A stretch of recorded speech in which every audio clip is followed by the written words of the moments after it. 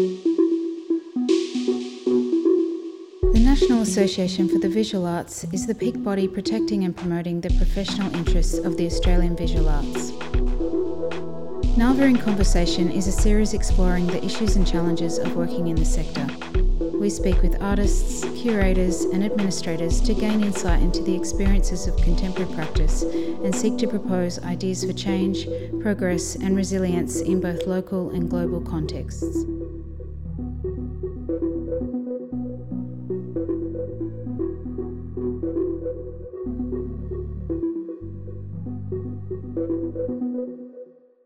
Hi everyone, my name is Soo-Min Shim. I'm part of the communications and membership team here at NAVA, and today it is my honour to be joined with Eme today for this podcast. So a little bit about Eme. Eme is an interdisciplinary Filipinx artist based in Warang, Sydney, Australia, on the unceded Gadigal land of the Eora Nation. Their practice explores reflections drawn from personal lived experiences and layers of oneself that is marginalised by society. Eme is a queer, trans, non-binary artist and works with a decolonial framework based on research and biennial communal solidarity. Fantastic. Eme has just completed their Bachelor of Visual Arts Honours First Class at Sydney College of the Arts from Sydney University and now works with activists and organisations to continue the anti-colonial resistance in support to fight all forms of oppression. Thank you so much for being here. I guess we can launch straight into some questions, right? How did you first become involved with your practice, and do you want to just briefly introduce maybe Usapan, Salamesa, and that part of your practice? Yeah, getting involved in my practice. Well, I started getting seriously in art when I was 19. I'm 26 now. I went to design school and then I did photography. So I did like 2 exhibitions there. And then after that I went to SCA, Sydney College of the Arts. And that's when I started to pretty much explore the layers of myself. And I was decolonizing before I knew the actual meaning of the word, before I came across the word, because I only came across it on my honors year actually. Oh, interesting. So I guess what I wanted to talk about today as well is about your own personal decolonization journey and then how that informs your art practice. It's interesting that you say you've always been decolonizing, but you just never had the vocabulary for it. In what ways were you decolonizing before, in terms of your art practice, like before you learned the theory behind it? Pretty much I come across oppression and discrimination, whether I'm being seen as a woman, being dictated what to do, how to think and what to say and stuff. And I've always questioned, why is this happening? And also, like, as a person of color, why do we get discriminated based on our appearance? Yeah, but I just didn't know. I guess I was exploring the root of all that. Ultimately leads to colonization and the colonization of my country and obviously the global sphere. Yeah, the world. It's true. They colonized everywhere. It's true. I guess maybe now is maybe a good chance to talk about Usapan. Yeah, specifically, what does Usapan Salamesa mean, firstly, and just, a brief summary of the events that you've run.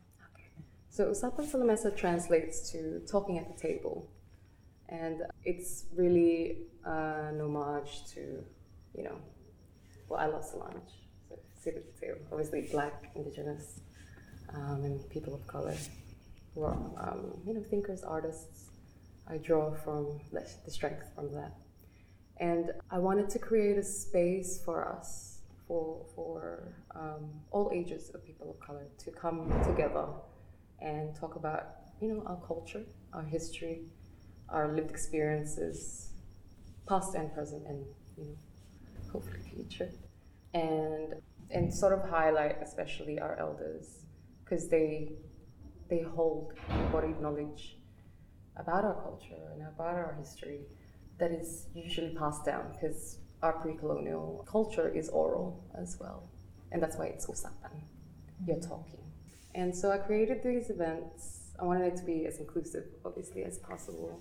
It started off at Newtown Neighborhood Center, so it's just like a one-night thing, 4 hours, where so it started off, I just wanted everyone to come and participate and like bring their Filipino dishes, Filipinx dishes, so we can all realize that there's so many nuances of our Filipinx identities, because there's many indigenous roots.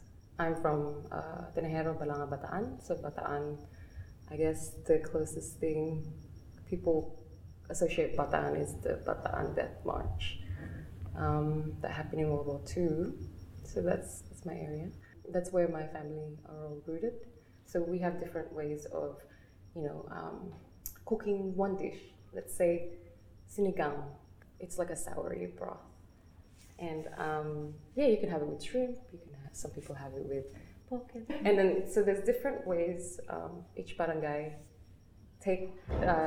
cooks it as well. So I wanted to bring that in and sort of talk about the origins of how it's different and how it's similar. And so from different regions, obviously in the diaspora, could be anywhere in the world kind of thing. So I wanted to bring that to get educated on food, everything, our culture, and to connect with our elders and even even the young ones. There's kids that come through as well, baby Gavin, and talk about pretty much what we go through in the diaspora and being made to leave the homeland and why and what traumas that cause, and also intergenerational trauma, the enforcement of Western values and ideologies and how that manifests, now. I think, because I've been to 2 now, personally, and as much as it is a discussion and it's a space to hold these really important discussions, it's also a very healing space because it feels like a celebration, because you also have performances and stuff. Yeah. Could you tell us a little bit more about the performances and maybe how you program, like what exactly happens at these different usapan salameses? Yeah. First one, I was so nervous. I mean, doing this scale of work and then involving your elders, it's pretty crazy. I mean, my mom and my aunties pretty much were like, because part of Filipino culture is like, we have to cook for the people that, obviously we invite. It's your event, you have to feed the people. The way I program it is pretty chill. Like my aunties are like, oh, we're gonna do a dance. I want to do carinosa, and I was just like, yeah, of course. And it's also important for me to put in, the first one, Harry Bonifacio Bogan, was to speak about, the anti-colonial resistance that's happening with AAA, Anti-Colonial Asian Alliance, in partnership with First Nation elders, and to give support in the daily struggles as well as actions and protests and all that. Yeah. Just for our members who might not be familiar, the AAA, which is the Anti-Colonial Asian Alliance, is a group of people from the diaspora who are working in solidarity and in support of the First Nation struggle in Australia. So I think we'll have some links for people to look at AAA, and Harry Bonifacio, who is a very vocal leader of AAA, also has a music band called Dispossessed, which also similarly looks at that. And Harry was one of the speakers at your the first event. Just going back a little bit, you were saying that working with elders and community can be a bit tricky. Do you want to maybe talk a little bit more about what it means to work with elders in an art context and in the community context. Yeah. It's interesting because personally my elders, maybe like it's a cultural thing as well. Arts isn't really a known sector for them. Like I remember my auntie's like, just come be a nurse, while I was like in my second year of my bachelor, and I'm just like, I would if I wanted to. So introducing them to sort of like, you know, my art world was really, really special. It was hard in a sense that because we're sharing lived experiences, there is that culture of silence with Asian cultures as well, you know, to keep peace. To be invisible, which That's comes from the model minority myth of being diaspora in a Western country. So I just wanted to break that culture of silence, and in order to heal, if you're not, you know, you gotta acknowledge it. If you're not even actually acknowledging it, you can't go forward and reflect on it. And I found that framework of Lenny Mendoza's struggle of doing just that, and it's like dedicated obviously to Filipino Americans, and that's the only framework that I've seen about Philippines and decolonization. I do think that there is a lot more discourse from and about the diaspora in America. And I think there's a number of reasons. I think in terms of maybe American communities just mobilizing more politically over there, and Australia does have this culture of erasure. Like the White Australia policy wasn't erased until the 70s. But I do think that things are changing with, you know, art events like yours that are creating more discourse. I think something I love about your art events is that because you have the elders involved, it becomes intergenerational. And I think it's so rare in art spaces in Australia to find, you know, older and younger people. It's mostly, let's be honest, like hip people in their 20s, you know, upper middle class, generally white, who are in these spaces. That's why I never knew that I'd be in this place. And what I'm doing would be possible. So I think that's a nice transition into my next question, which is that Verge this year was the first time that you held Usapan at like an institutional space, a gallery space, a sanctified art space, right? And I know that there were some different challenges to doing that. And if you could maybe just talk more. I mean, I could also maybe help discuss in terms of, the different bureaucratic challenges that come with the art world that I think compromises community elements, right? The trouble, I guess, the rules and regulations that they adhere to. That's why we changed the menu to fit that as well. So just for context, the whole point of Usapan Sala Mesa is this beautiful feast gathering, this element of eating together, but because these galleries are often bound by government laws and standards, you know, food had to be catered, had to be safe, had to be registered, licensing, all of these like colonial constructs, pretty much. Which is not the gallery's fault, but it's more, the structure. So the food was compromised. Was there anything else that you think? My mom definitely. My mom and my aunties were like, you know, they kind of stormed it anyway. Absolutely. And I think it was more about that reclamation of the space. Yeah, and us literally taking space. And also I'm also aware of the fact that, you know, in art spaces we dissect whatever's in front of us and we critique it. So I told my mom and my aunties, I don't want y'all to dance. This is not about us dancing and shit. And that's why I got everyone with like messages. Anak Bayan coordinator, Jennifer Estalone, who's part of Gabriela, the Filipina organization of the Philippines, fighting for women's rights coming in more of like, the political aspect, social political. It's interesting that you say that, because at the community centre, the dance that your aunties and elders dancing really did feel like it was a safe space. But I guess galleries are very politicized spaces with a lot of power and hierarchy, and historically being used as white cube spaces to make marginalized identities and bodies feel very unsafe. And I feel like had they decided to dance, it might have easily become spectacle. Yes, that's pretty much the paper I was writing for honors as well. I see. Although I do think there was a beautiful moment when I think you and all of your aunties and elders arrived, and it was just like a rush of people. And I remember everyone at the gallery just being so overwhelmed, and it was just like it was like a storming of like this colonial space, and it was so beautiful.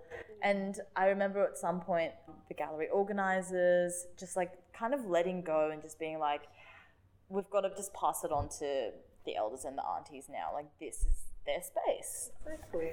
And I think it was really about community. I felt that.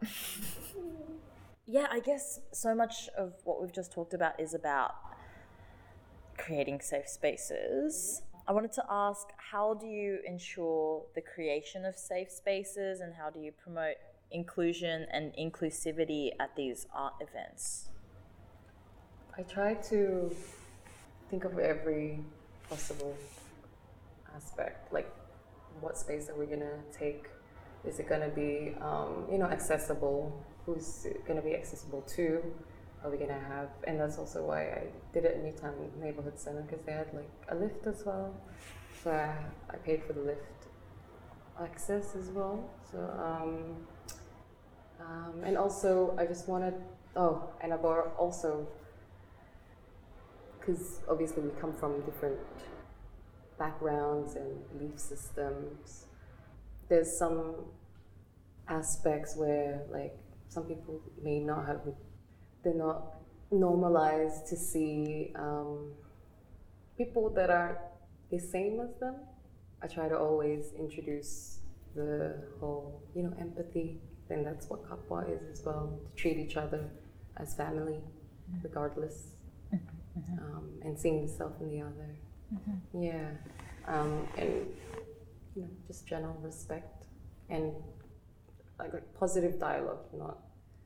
We're not shaming anyone or blaming people. It's a work in progress all the time. You used the word kapwa, and before earlier as well, was it Bayania? And I just wanted to ask about like the use of language, right? And you don't translate these words into English, you use them. And I think there are these terms that simply cannot be translated into English, or is it like a deliberate reclamation of language? I wanted to ask. It's both. Kapwa is actually my favorite word since I was a kid. I was just like, you feel it.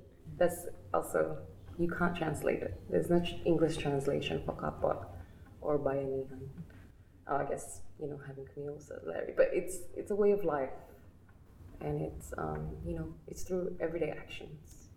And it's important for me to use our language specifically and not English, because as the usual colonial narrative of being denied, and obviously like even now where Filipinos speak Taglish, that's what we call Tagalog English, and then there's a hierarchy of language too. So Tagalog speaking people are on the top, and then there's Bisayans, and then we have so many languages and dialects, and some of them have gone extinct as well.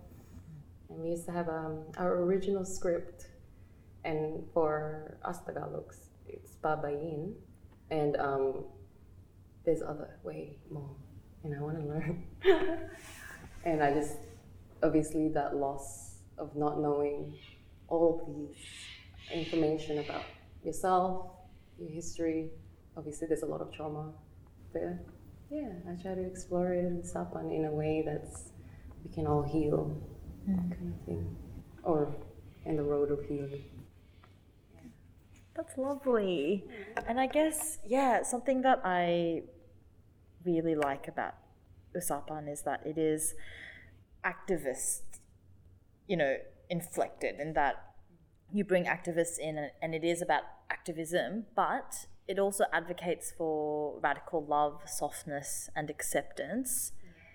Can you maybe tell us a little bit more about, what radical softness means? Because maybe some of our listeners don't really understand how that is like a decolonial and an activist thing, and how radical softness informs your art practice. For me, radical softness, and it's radical because they don't want us, we're taught to hate ourselves, to hate, our brown skin, our features, and for us to love ourselves, and that's pretty much, to re-indigenize as well, and to unpack all of the self-hatred and the colonized mentality. I know a lot of my circles feel pressured to create work, always be moving, always be doing something, and not really, and sort of buying into the capitalist productivity that our world kind of promotes. And if you're not, you're deemed unsuccessful, or you're lazy, and sort of like coming up against that. It's radical, and being soft for yourself and others as well, and sort of changing the way things are. Yeah, because I guess for artists and in the visual arts sector, it becomes so easy to just emulate capitalist behavior. Yeah. And you only hold these events maybe once or twice a year? Yeah. Once a year? And I think that is actually the most sustainable way to do it. I think it's so easy for artists to become subsumed and co-opted by institutions and just churn out these events. And it doesn't feel genuine after a while. So what I realized with Usapan is, I think the gallery, when we worked with them, really wanted to pay you back correctly. But I think what was so beautiful is this willingness from, your elders and aunties to just give without expecting anything back. And I think that was radical. Well, that's part of our culture. So my mom, I actually learned about my mom. My mom's my auntie, who I was really, really close with, she had a tindahan, which is like a little shop in your house.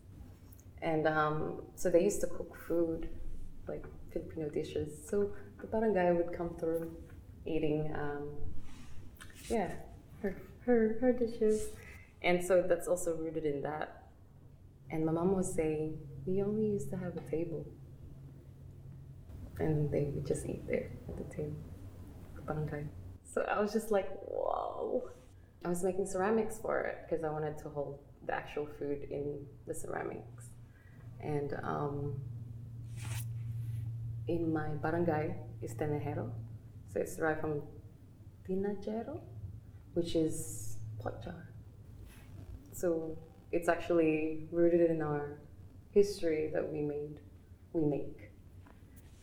Bangas, which is ceramics and pots and stuff. So that was really, really amazing as well. To find out after I've already selected all these things to do for my art. Amazing. I guess, it pushes back against the very transactional nature in art where, because the art world is still so Eurocentric, it's like you put a value on an object-based art. But now art is trying to push against that and say, here's all of this like intangible cultural heritage that you can't actually monetize or you can't actually quantify in any way. And I definitely felt that with your events. I guess we can move on now to talking a bit about this podcast for this month is talking about climate justice. And I guess one of the you have speakers that do talk about climate justice, especially because the UN has declared the Philippines a nation at risk, and it's actually ranked as the third most vulnerable country in the world to climate change. And one of the speakers that you had at your past event was Eunice Andrada, and her poetry book called Flood Damages, where she actually does work with water and oceans directly related to climate justice and activism more broadly. I guess from just a personal point of view, do you feel like art is doing enough with activism and climate justice? Yeah, just because at NAVA we're always thinking, what can art do to confront these like huge global crises? Representation and telling stories, definitely, it aids. It's just that I think for me, where is the material support? Because it's economic as well. So what are we doing? Obviously climate justice is indigenous sovereignty first. So what are we doing? Because they are taking the land and extracting, and that's how it's contributing to the crisis. Yeah, just the action and the material support, moral support. I think it needs to go beyond, just us expressing, I guess, our lived experiences as well. Well, it does aid. We just need to go that extra step to ensure actual changes happen, actual support. And I guess even just raising awareness about communities like the Filipinx diaspora is so huge, though, because if it's the third, country that's going to be most at risk, but I feel like for countries, people in Australia and in Western countries, it becomes a problem that doesn't feel as urgent because it is a relatively more privileged life that we enjoy here. So I do think your works are important in that first step of changing the cultural mindset and advocating for Indigenous sovereignty. Yeah, and giving platform for voices that you don't really hear. Absolutely. I guess I want to ask, do you have any sort of art organizations or just organizations generally across the country that you think are making commitments to environmental sustainability or are important activist circles that have informed your practice? I think you mentioned Anak Bayan. Yeah, we just started Anak Bayan in Sydney. Yeah, do you want to maybe talk a bit more about what that is? Because our listeners might not know. Yeah. So Anak Bayan is a youth mass organization of the Philippines. So we have different chapters all over the world. It started from the revolutionary movement in the 80s. And from that, it's been constant because it's been over 500 years. Our Lumats, our indigenous peoples, have been resisting imperialism, colonization, and the same old getting displaced, getting killed. Because killings are rampage right now.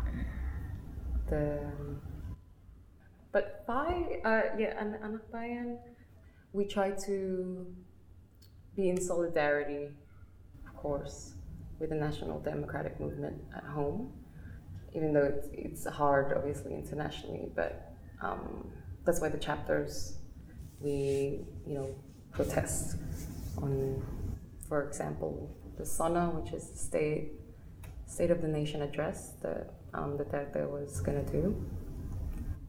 So we protest that.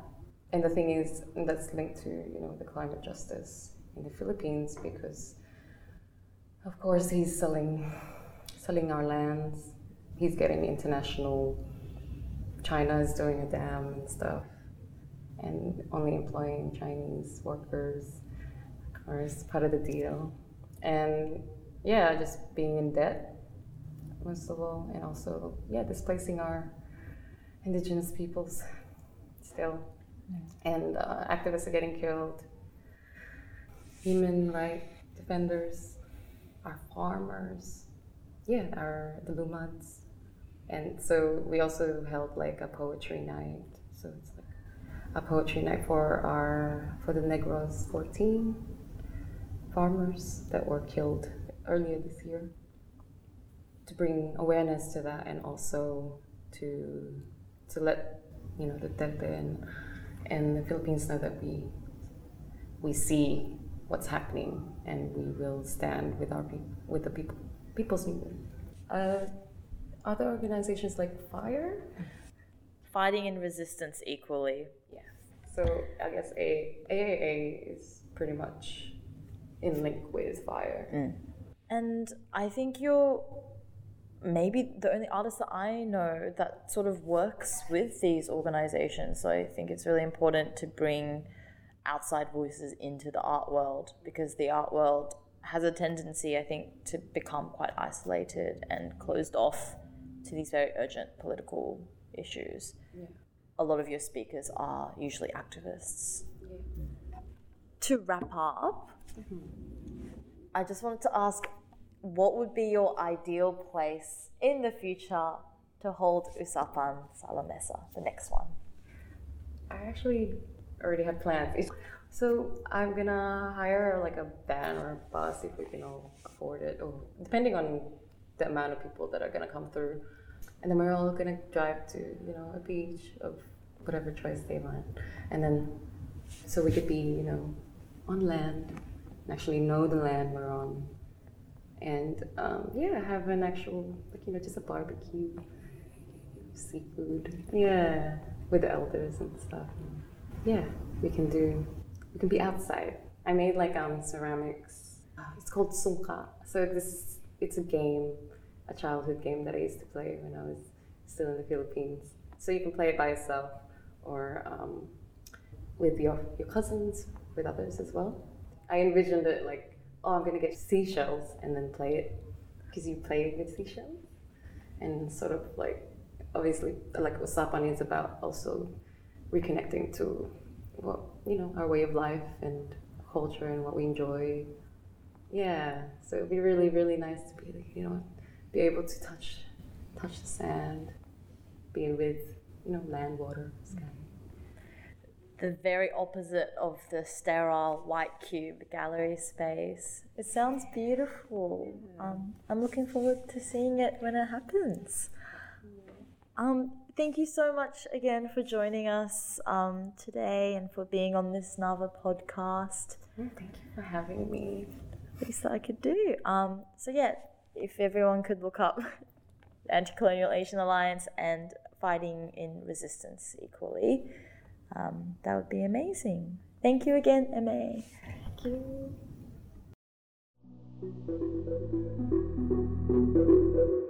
Head to our website visualarts.net.au for more information on NAVA's advocacy and campaigns for improving the working environment for Australian artists and arts organisations.